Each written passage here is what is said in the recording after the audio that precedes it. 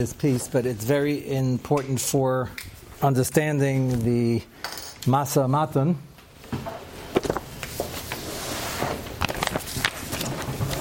In the Megillah, and it's widely quoted and brought down, rightfully so. So we'll begin now. Maybe we'll just go for about 15 minutes because the first part of the shir was,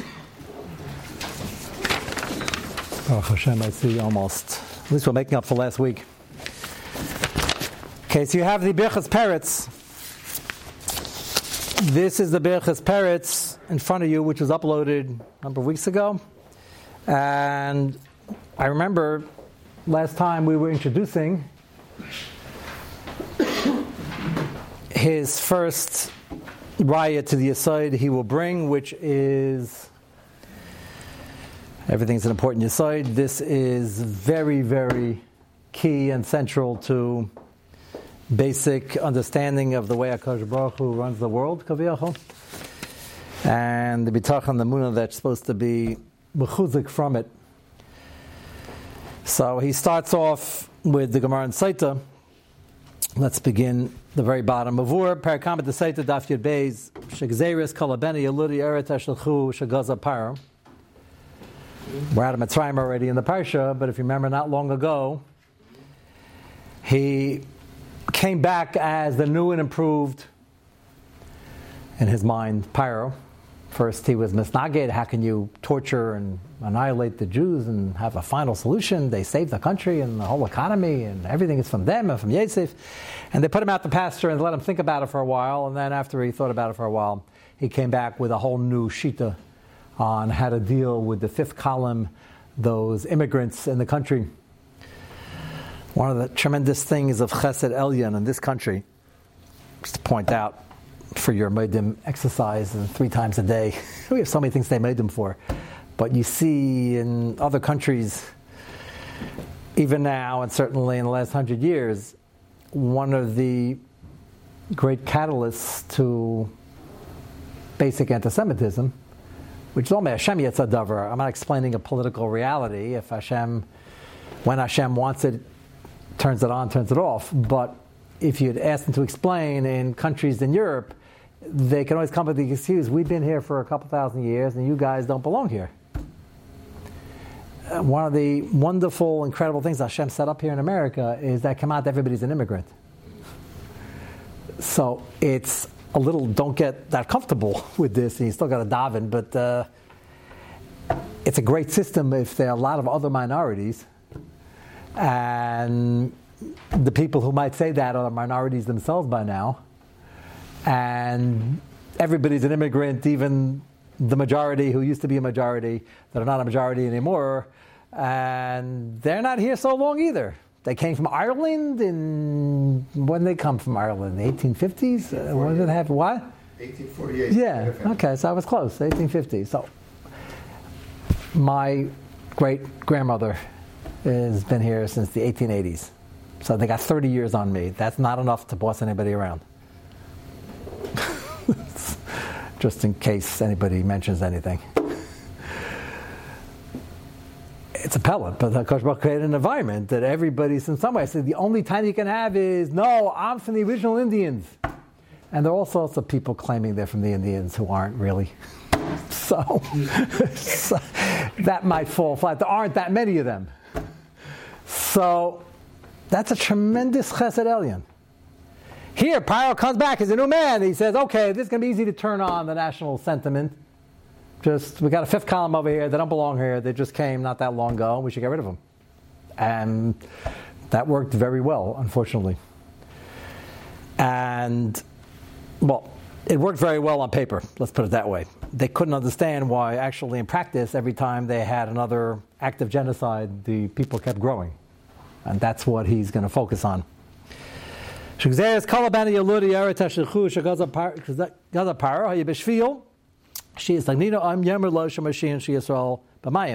that not only are the Jews a threat, but the one that will try to save them will meet his downfall through water.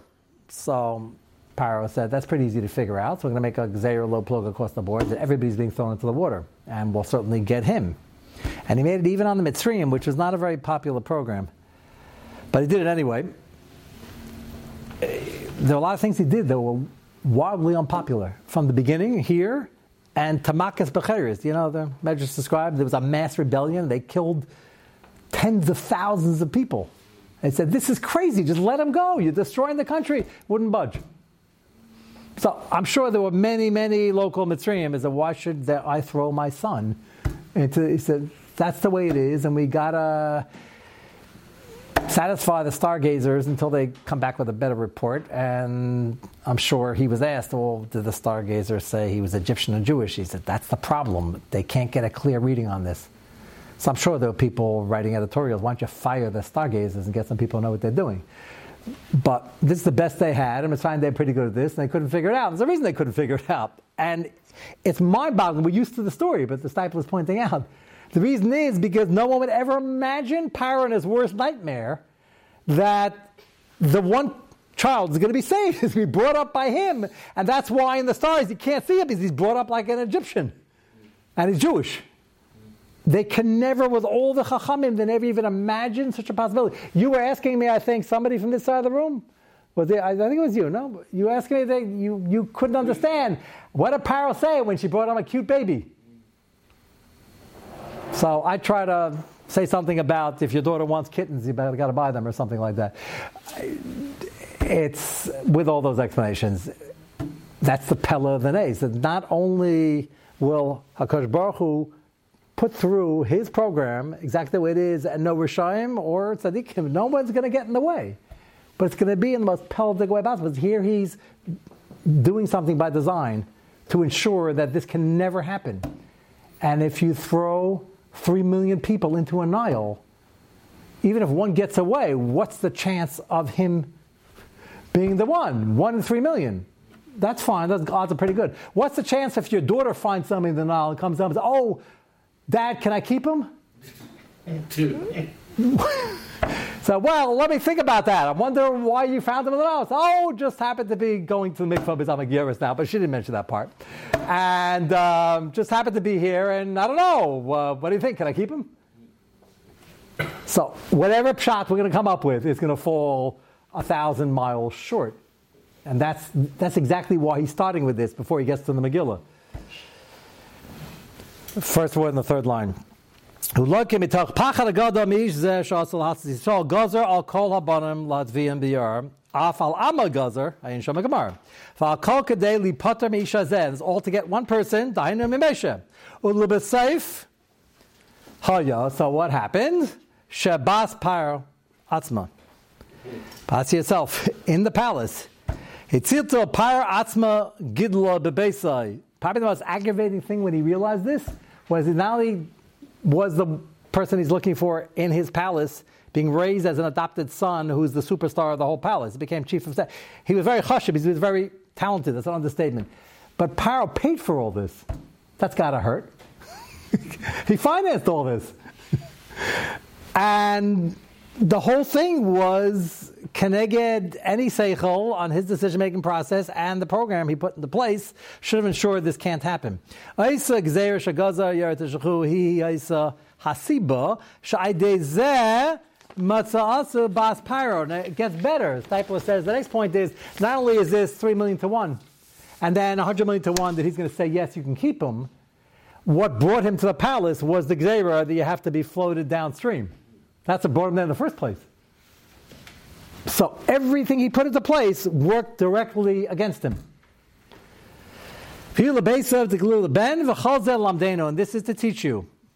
This is the first in-depth hashkacha prata story, by the way, of Klal Yisrael. As Klal Yisrael, we had for the Avos HaKadoshim, the emails. So this is the first story. Sefer Shema starts with this to show you that Hashem is going to get whatever is needed done in the most pelvic way if it's necessary, and that people are trying to obstruct it, like Paro and all the other villains throughout history. You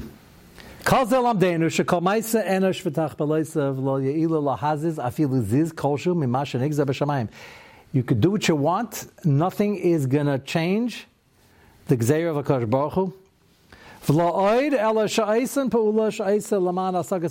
Not only would it not change anything, it will, by your processing of your hishtadlis and your ideas and bringing them to fruition, everything you do will bring what Hashem wants a step closer. That second part a lot of people don't realize. That not only am I not obstructing, I'm actually helping. That's very annoying if you're a Russia. Like very aggravating. So don't be a Russia. Not gonna die to get high blood pressure for this. But that's when Paro realized this, he was besides himself, not just because he lost, it's because he was the one who ensured his loss. But that's, for us, that's breathtaking. I feel this culture mashenigza b'shamayim v'loida shayis and pula shayis and lamada sakas esayna hein siba l'shiyah k'mashenigza la be'emes v'chein amar Chazal, famous Gemara in Sukkah, raglui the baranash inun arvin lei. The feet of people are there working for HaKadosh Baruch Hu, not for them. Ba'asar de mitzvah taman movilin yaseh, and those feet will bring them where they're supposed to be, where Hashem wants them to be. Even though, ironically, we started tonight's shir with the tremendous breath of Bechira Chavshis, and now focusing on the fact that yes, but the Ratzon Hashem will be ultimately fulfilled, and your Bechira, which is why the main tie-in here is Esther, is she said something very, very mistaber, very seicheldik. She tells Mordechai, why should I go in now? The Xavier is not for another year. And the worst time to go in and ask for a favor is when you're not invited. Because as we all know in the Pasuk's Mayrich, the whole world knows and all the statesmen know she was Mayrich. Say, this is well known, I can't feign that I'm ignorant of the law. I'm the queen and every duke knows this and every statesman, the Hamanam knows this. You go in uninvited, the first rule that the soldiers are trained is shoot first and then ask questions. Rahman al-Islam. Everybody knows that. It's just a security threat. You go in uninvited, you might be there for something not too good for the emperor and for the king. So the only exception is if he happens to be noticing you're in the hallway, which would never happen because the throne faced the other way and he wasn't in that room. The Vilna Gaon points out the string of nisim that happened in the first 10 seconds is an absolute pell. Paro happened to be sitting in a different room and facing the hallway, which he never did. Had he not been there, they would be shooting first and then asking questions. So Esther says, why should I go now? If I survive this, that means by his grace, Hashem is nice, but he thinks he's doing me a favor. I just used up whatever favor I could possibly ask for. So now, if I get in there and I'm still alive, I got to ask him for another favor? I'm trying to get him in a good mood. It's a chutzpah. At least I'm going uninvited. Why should I do this now? These are very logical arguments. And we didn't yet discuss. We still have 5 weeks, and I hope to discuss. What's the depth of the pshat over here? Why is Mordechai insisting, no, go now? It's only Nisan. The Gzeira is in Adar. It's about as much time as you could possibly have in a year. And if you put it in Adar Aleph, you have more time. The Shitov is machlekes whether there was a Ubayur in the mix, but it's a lot of time. So let's work on this methodically and logically, and yes, all up to Hashem, but we got to do Ishtadlis that's not counter Ishtadlis. And Mordechai got the message, and I'm assuming 1,000% Mordechai expected that message. And he sent back a scathing Musar Shmuz to the Tzaddik Sadar, who he knew was the Tzaddik Sadar, was his wife. And he said, don't think you're going to survive, and you're not hiding there, and I don't really care if you don't go, but we're going to be saved anyway. So if we're going to be saved anyway, that just begs the question further, then why get killed doing it? I'm not going to answer any of these questions now. That's for next week, we'll start. But we're talking about getting things done in this Gemara in Sukkah, where Shlomo Melech, he'd love to see more insights into the Bria and into the Darkei Hashem. So, if you remember, he was talking to the Malach HaMavis one day, which I don't advise you ever engage in such an activity, because he's very lethal and has a job to do. And Shlomo Melech he used to send Malachim and talk to Seirim, and then the Ashmadai fellow was a bit of an issue because, whatever, dangerous as can be.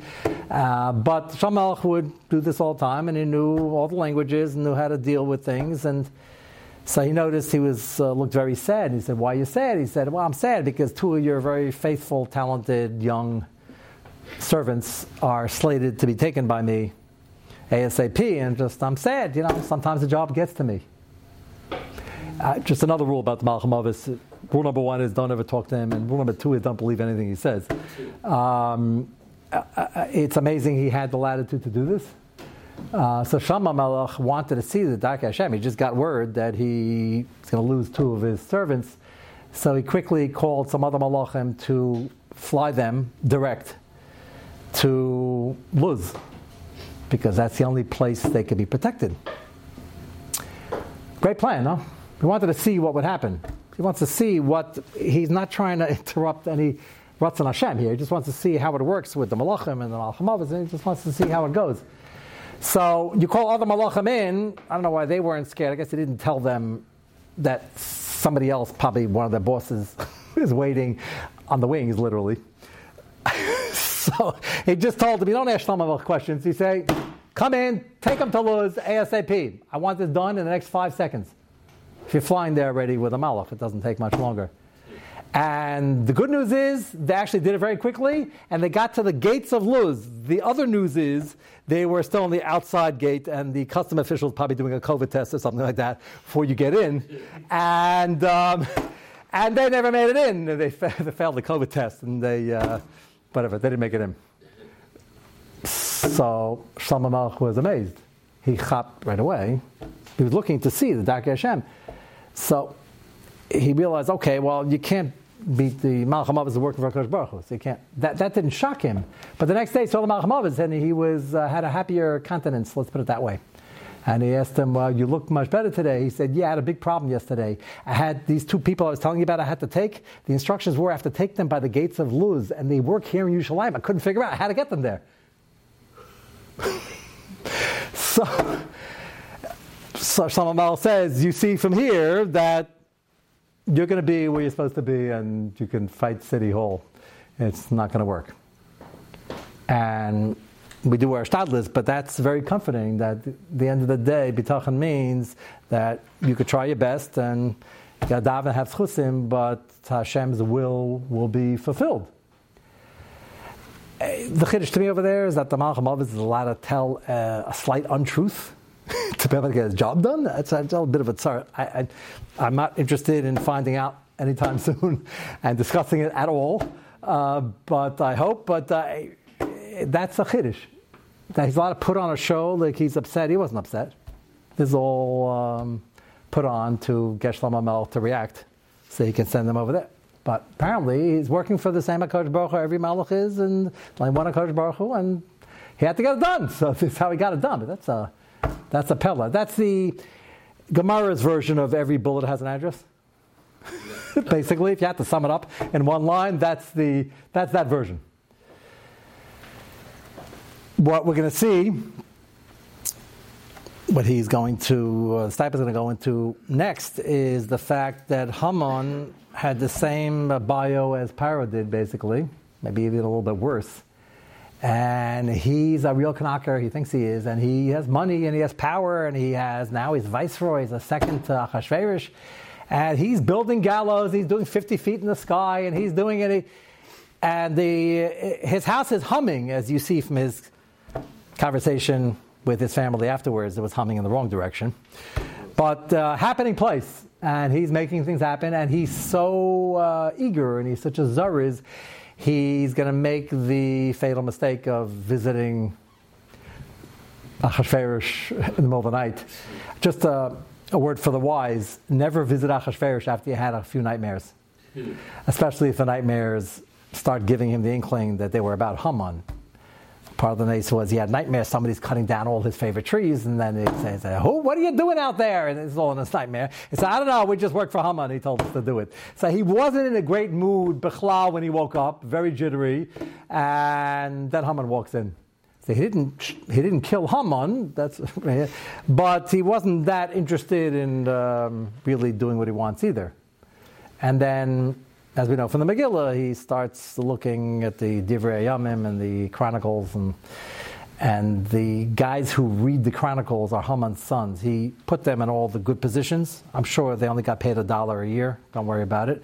But he put them all the good positions, and they're mishing, come back and forth. And, they don't want to show him this. Something about Mordechai that we can't pay back any Yidden over here. And then he finally just screams at them and says, can you just read? And this is where Haman walks in.